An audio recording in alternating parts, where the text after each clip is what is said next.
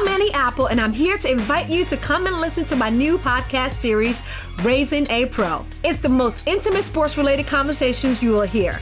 Each week, we explore the journeys of some of your favorite NFL players through the eyes of those that know them best. From Joe Burrow, DeAndre Hopkins, Myles Garrett, Ezekiel Elliott, Nick and Joey Bosa, just to name a few. With exclusive insights and information, we leave no stone unturned. Subscribe now to Raising a Pro on your favorite podcast app. HT Smartcast. You're listening to a Hindustan Times production brought to you by HT Smartcast.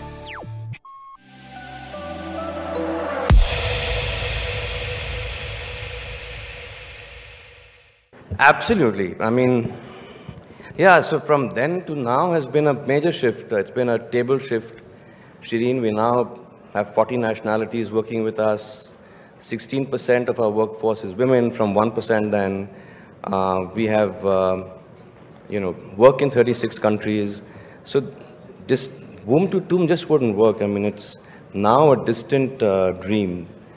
And the Marwadi wouldn't work either, right? No, I'm Marwadi. Why? I know you're Marwadi, but I'm saying the fact that the whole group was Marwadi then.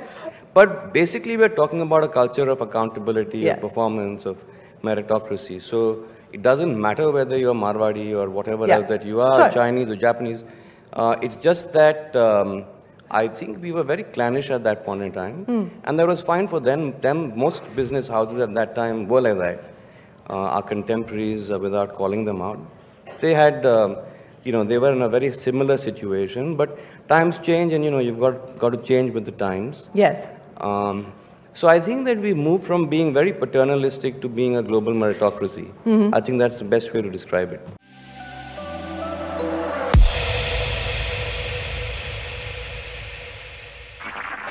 This was a Hindustan Times production brought to you by HT Smartcast.